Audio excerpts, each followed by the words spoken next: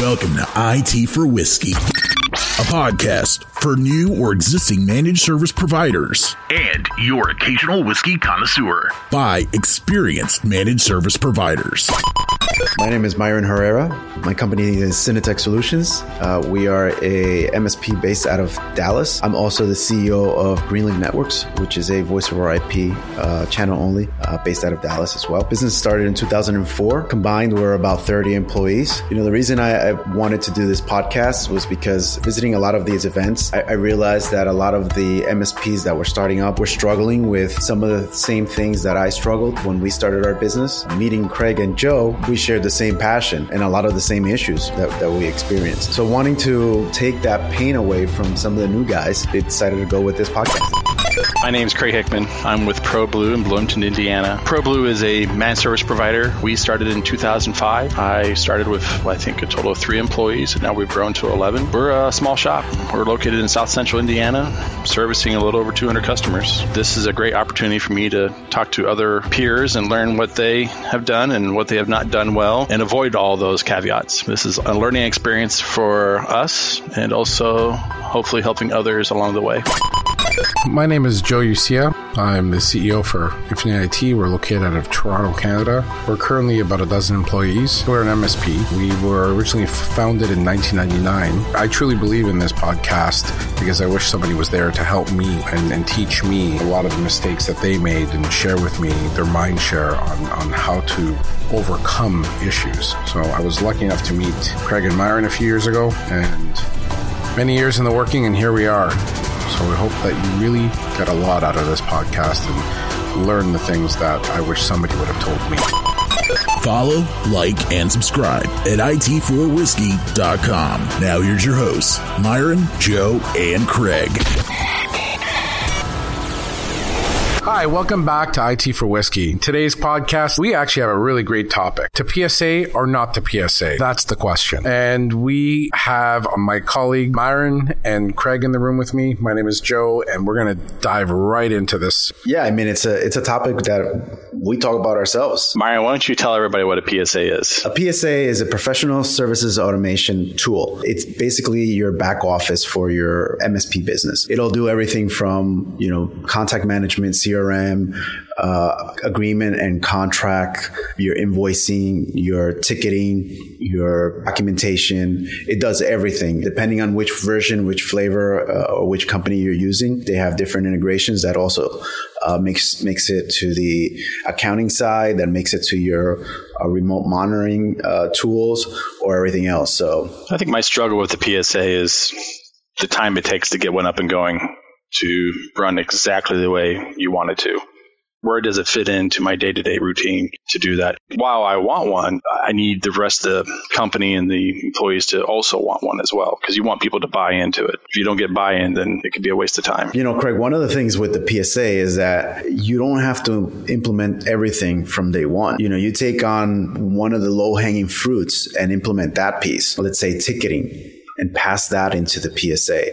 And then maybe integrate or migrate something else. Complementary to what Craig was saying about the onboarding and ramping up, I can say you're right, Craig. It is a big undertaking, and buy-in is key.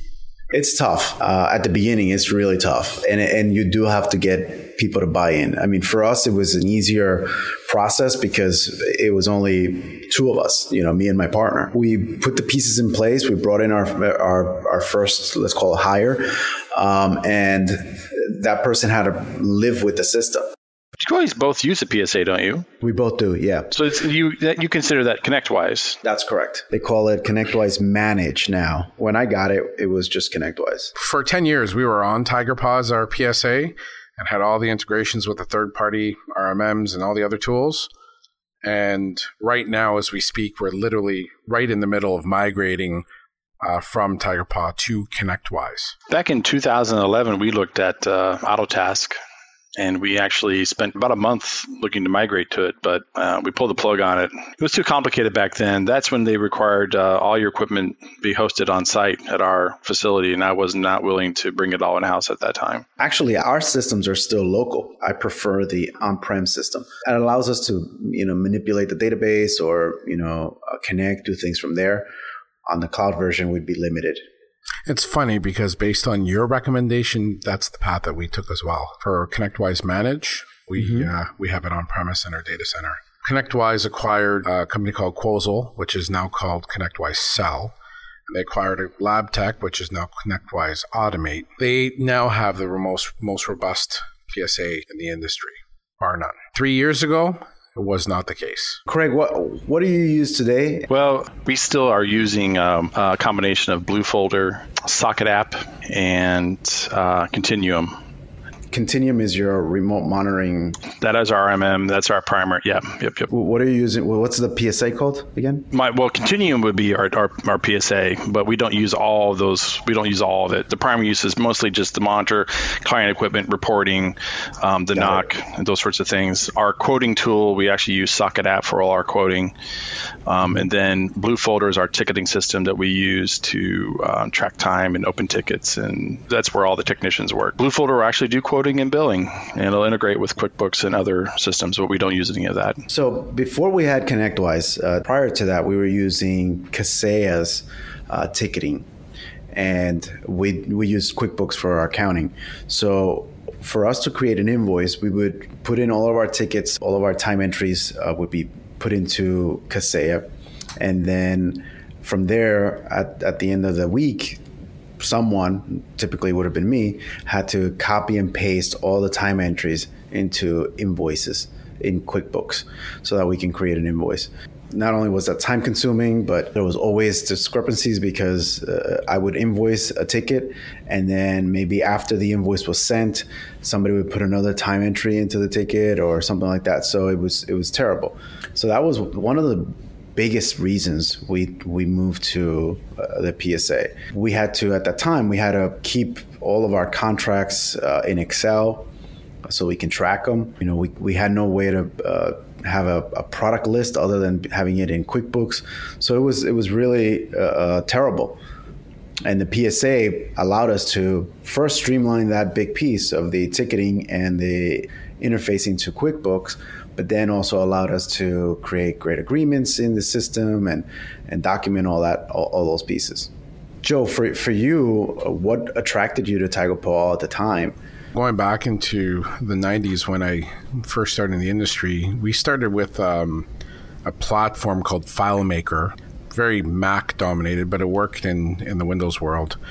And we used FileMaker for our quoting and ordering and POs, but then we had Excel or Word and all these external apps to connect everything together, and then we'd have to re-enter everything into QuickBooks, and it was a royal pain. Fast forward a few years, we got rid of FileMaker and just did everything in Excel because it was, quite frankly, a lot easier. We finally decided in around 2007-8 timeframe, this isn't working for us anymore. We got to stop doing this. We got to find a better way. That's when we came across TigerPaw. And I'll tell you, for a decade that we were on TigerPaw, fantastic platform. It did a lot for us. It integrated with the time-level platforms, which is now Avast for the RMM. It integrates with QuickBooks. It integrates with et cetera, Office 365, the whole nine yards. The problem is that for us, we outgrew it. The interface hasn't changed in 10 years or 15 years, and the processes are very clunky compared to how efficient we want to be. And God forbid you try to do accounting out of it. If you try to figure out if you made money on a contract or not, it has no way of telling you. So we started shopping and looking at all the platforms, and we decided on ConnectWise only because, quite frankly, now they have a complete end-to-end story to tell, whereas a year or two ago, they didn't. But Autotask has a complete end-to-end. Autotask doesn't do all the things that ConnectWise does. Like what? So Autotask's a great platform, don't get me wrong. And it's a fantastic platform from a professional services automation perspective and to manage your service team and manage contracts. It's great for that. The piece that it lacks is what ConnectWise picked up when they bought Quozel. You still need a third-party integration to do the quoting. Who's their preferred? Is it? I think it's. You know what? Actually, I can't even remember off the top of my head. I think it's actually QuoteWorks, and another great platform. QuoteWorks is fantastic as well. But the problem that we found, and even when our with TigerPaw and back in the day with Level Platforms, my friends at LPI, we helped them create the alliance with Level Platforms to create this integration. Well, the issue with third-party integrations is if one or the other doesn't update, it's up to you to manage the broken connection. So I was tired of dealing with it. And so that's why we decided on ConnectWise. The reporting on it is phenomenal.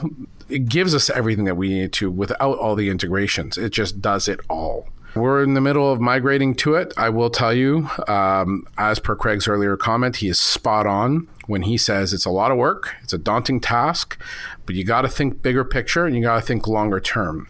The number one thing that I have learned about ConnectWise that I didn't know and I didn't even think to ask is how well it works with other companies. So Myron, here's an example. I need to dispatch somebody in a territory that you support my company. We can do a ConnectWise to ConnectWise. Yeah, the ConnectWise network. Yes. Yeah, ConnectWise network. Yep. Mm-hmm. That's huge. That is so huge. And have bidirectional communication, within our systems and updates and the whole 9 yards. That's phenomenal. Yep. To take it a step further, if you look at what ConnectWise is doing with all the manufacturers and vendors, integration with Office 365, integration with Meraki, integration with all these other great companies, and it's fantastic. It's a really amazing how far ahead, light years ahead of everyone else right now. Is it going to be the same story in 3 years from now? I don't know.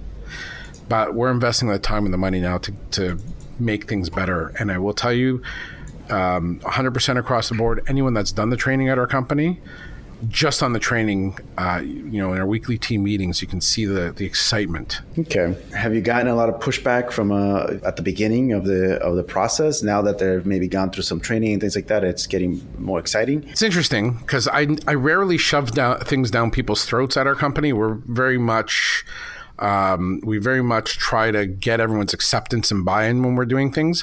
This one here, it was a decision my partner and I made, and we said, "This is what we're doing. Get on the bus or get off," kind of thing, and everyone jumped on. So the buy-in wasn't. We kind of made a decision without consulting the team, but it was clearly the right decision for us. And I will tell you, it is phenomenal. Cell is so simple. The Quozel component, the ConnectWise Cell, it's such a simple app, and it's so powerful and does so much. So my sales team's excited. My marketing manager's excited because she's now got a marketing platform that she's been begging me for years. And more importantly, my tech guys are excited because it's going to make their lives so much easier. Craig, any questions? I have to agree. This is something that's on my plate this probably in the next year. But right now we're adding and growing so much. It would just be too much time for me right now to consider. Honestly, if I would to do it right now, I'd probably be better off long term. But I really like my Socket app that has made our sales a lot easier to just be able to generate sales quickly, and then everybody can sign off online. But I'm sure one of the plugins from ConnectWise would do similar things, plus integrate with Ingram Micro and Tech Data and all those other big organizations. Does yours integrate now or no? No, it does not integrate with Ingram. But there's close to 7,000 items in there now, and you can just pick from any one of them and generate a quote fairly quickly. The other thing I really liked about the ConnectWise is, do you know it actually integrates with Amazon? Yeah, for sure. I couldn't believe that when I saw that. That's, when you're migrating from one system to another, there's always going to be something that you're going to have to give up, something that you do in a certain way and you love it, but you have to do it for the greater cause, right? So anybody, even Joe coming from the Tiger Paw, or if Craig, if you decide at some point, or anybody that's listening that decides to switch, whenever you're switching from one PSA to another, or from one platform to another in general, you're always going to have something that you're going to have to give up. My advice always has been when people ask me, I'm looking to switch from this tool to that tool, what do you recommend? I always say, don't try to do it all right away. It's a long-term process. You have to take the initial piece so that you guys can get on the platform, and then do the rest in phases. So maybe the sales process gets done in a separate phase. Maybe the marketing process gets integrated in a separate phase, and so on and so forth, because it is a daunting task. You're absolutely right. And to add to that, use their professional services. Who cares what the cost on that is? You're nickel and diming if you're going to scrutinize over $5-10 grand. Use their pro services. These guys do it every single day, and their team knows what they're doing. And it is very daunting. You're spot on. Yeah, it doesn't matter what it costs, for sure. It's something that you have to invest in, because it's an investment into the company. Agreed. At the end of the day, it's going to make your business a more valuable business. And they were so good to us when to onboard us. Remember, they want us as a customer. They'll want you as a customer. Negotiate with them. Come up with payment plans. I didn't want to drop 30 grand out of the gates just on PS. What they do for me over the course of 12 months, a couple grand a month. And that's what that was how they structured it for us, which made it palatable for us, and it made it affordable, which now I can afford to sign on. Smart on them, and made it easier on us. Absolutely. And if you're going to do that, make sure that you negotiate the payment plans with them. Don't go out and get a loan to pay for it, because they'll do it with zero interest. Like, you're not paying interest on that stuff. So nope. You want to use their financing options. And you can push them, because they'll go, even 24 months if that's needed. They're very flexible. It's important for you to realize that they need you, because there's a monthly reoccurring, and that's the only way they'll build their business.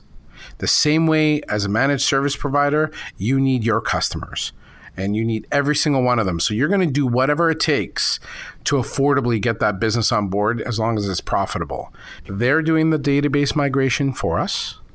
They're doing all the configuration and setup. I need to run my business. I don't have time to run around on a PSA, try to set it up and figure it out. Let the pros do it. Well, that's what businesses do. Agreed. That's why we exist. That's exactly why we exist. They want your business, for sure. Well, they can buy my business. That's another topic for another podcast. Hey, I was gifted 2 bottles of bourbon this week. I plan to partake in them later. If you want, I can open up one of the many bottles. For those that don't know, Craig has 100 bottles of alcohol behind him. We have cameras and we can see each other, and he's got all this alcohol. And so does Joe, by the way. Joe's got some stuff too, but he's got it hidden in a cabinet. Let's talk about those bottles that you have. How did you start that collection? Just for the record, I do not drink these. These are mostly collector items now. Just want to put it out there that I am not drinking bourbon nightly. I'm going to blame this on my brother. My oldest brother turned me on to whiskey several years ago. And I remember being at our local liquor store here, and they had a special going on where if you bought more than 6 bottles, you got 20% off. So, hey, Craig can't pass up a deal. I'm like, I'm in. So I think I picked up my first set of bottles that day. And I believe I did not want my wife to know at that time that I bought more than 6 bottles of alcohol in one setting. So I went and stuck them in the basement behind the refrigerator that we have, which is our second refrigerator that we have in the house. And so I started collecting over time. And the cool part is that back then, bourbon was not as big of a hit as it is now. It's very hard to find some bottles. And I actually got some bottles now that you can't get. And I was collecting them, sticking behind the fridge. And then one Christmas morning, my middle child went down to go get some milk from the refrigerator, and we get milk in glass bottles. And she dropped it. It shattered everywhere in front of the refrigerator. So begrudgingly, we went downstairs. Nicole and I started cleaning. Nicole's my wife. And we had to pull the refrigerator out to get behind it because the milk went behind the refrigerator, and we had to clean it. Otherwise, it would just mildew and all kinds of nasty stuff would happen. So as I'm pulling the refrigerator from the wall, the shelving unit's to the right of it, and she goes, "What is this?" I go, "What?" She said, "What the hell is this?" And I walk around, and then, I'm keep in mind, I'm tired. I've been up making bicycles all night, and I go, raise up my hands. I go, "Merry Christmas!" But now it's all in the open. Nothing going on. Not that I was doing anything wrong. I was just like, I'm just going to collect these bottles and do stuff. I wasn't drinking them. Joe, speaking of drinking them, what are you drinking? This is a fantastic, affordable Scotch. It's Oban Little Bay. It's matured in small casks, which is really good. And it's 86 proof, which is not a strong Scotch, but it's not a weak one either. Oban is a West Highland Scotch. It's actually a coastal malt. The Oban distillery is actually one of the older ones in Scotland. It sits in the town of Oban. They took on the name of the town it's from, and it actually overlooks the sea of Scotland's west coast. So when you're drinking it, you can appreciate the fact that, I find at least, it has a little bit of a saltiness to it. And I think it's just because the air is saltier on the coast than it would be inland. I do like Oban. It is one of my favorites. Yeah, I really like Oban. The other thing I like about Oban is they mass produce. Don't get me wrong. They don't mass produce like some of the other distilleries. I think they're less than 700,000 liters a year, which for a distillery is not a lot. Oban is a fantastic whiskey to start with. It's mild, it's smooth, and it has flavor. It's got a really nice flavor to it. It's not harsh. It doesn't burn on the way down either. For starter whiskeys, it's probably like the second step. The first step we talked about the last time, going with like a Dalwhinnie 15 is a nice smooth first step. This would be a great second step. This would be a good number 2 Scotch to hit up, along with the Caribbean Cask, of course, as everyone knows, is my favorite all-time Scotch. Yes, we do know that. Yes, we know that. So I have a question. Do you recommend, in your opinion, to chase the Scotch or whiskey or bourbon with some water, or the opposite? If you have to chase it, then there's something wrong with it. Okay. Or it's not a good, or you've not moved up to that level yet. If it's a really hot or high alcohol content whiskey, I would recommend that you pour, smell it, and then sip it a little bit. And if it's too hot, then add a little bit of water, distilled water to it to help offset it. Because actually, I will try one always straight, and then if need be, add some water to it. And then some people like to chill it, obviously, put it in a cube. That's not how you're supposed to do it, but that definitely takes down the heat if you add a cube. That's actually not true that you're not supposed to do it. Well, back here, we're not supposed to do it, but I don't know what you guys do up in your area. So I will tell you, if you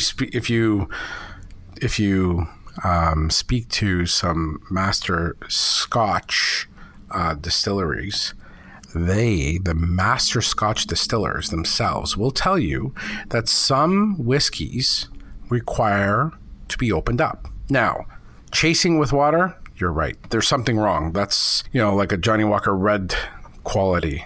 But some scotches need to be opened up because they're cask strength. For the record, I don't chase it with water. I'm just asking the question. No, I'm not saying that you do chase it with water, and I'm not saying that chasing with water is a good thing, but sometimes adding a drop or two of distilled water to the Scotch is required. An ice cube sometimes may be required. It depends. It's a preference thing. Honestly, the ice is something that I do like, because I do like it chilled. I like it cold. So it could be either that it's been refrigerated, the bottle, or that I put in an ice cube and let it chill, which at the same time, drops water, right? So it'll do both options. Anything else we want to give these people? One of the key things to take into consideration when choosing a PSA, be it ConnectWise, Autotask, TigerPaw, whatever the application is irrelevant. The point that you need the thing you need to consider the most is, what will it do for your business? You got to look at things like efficiencies. You have to look at data integrity. You have to look at control.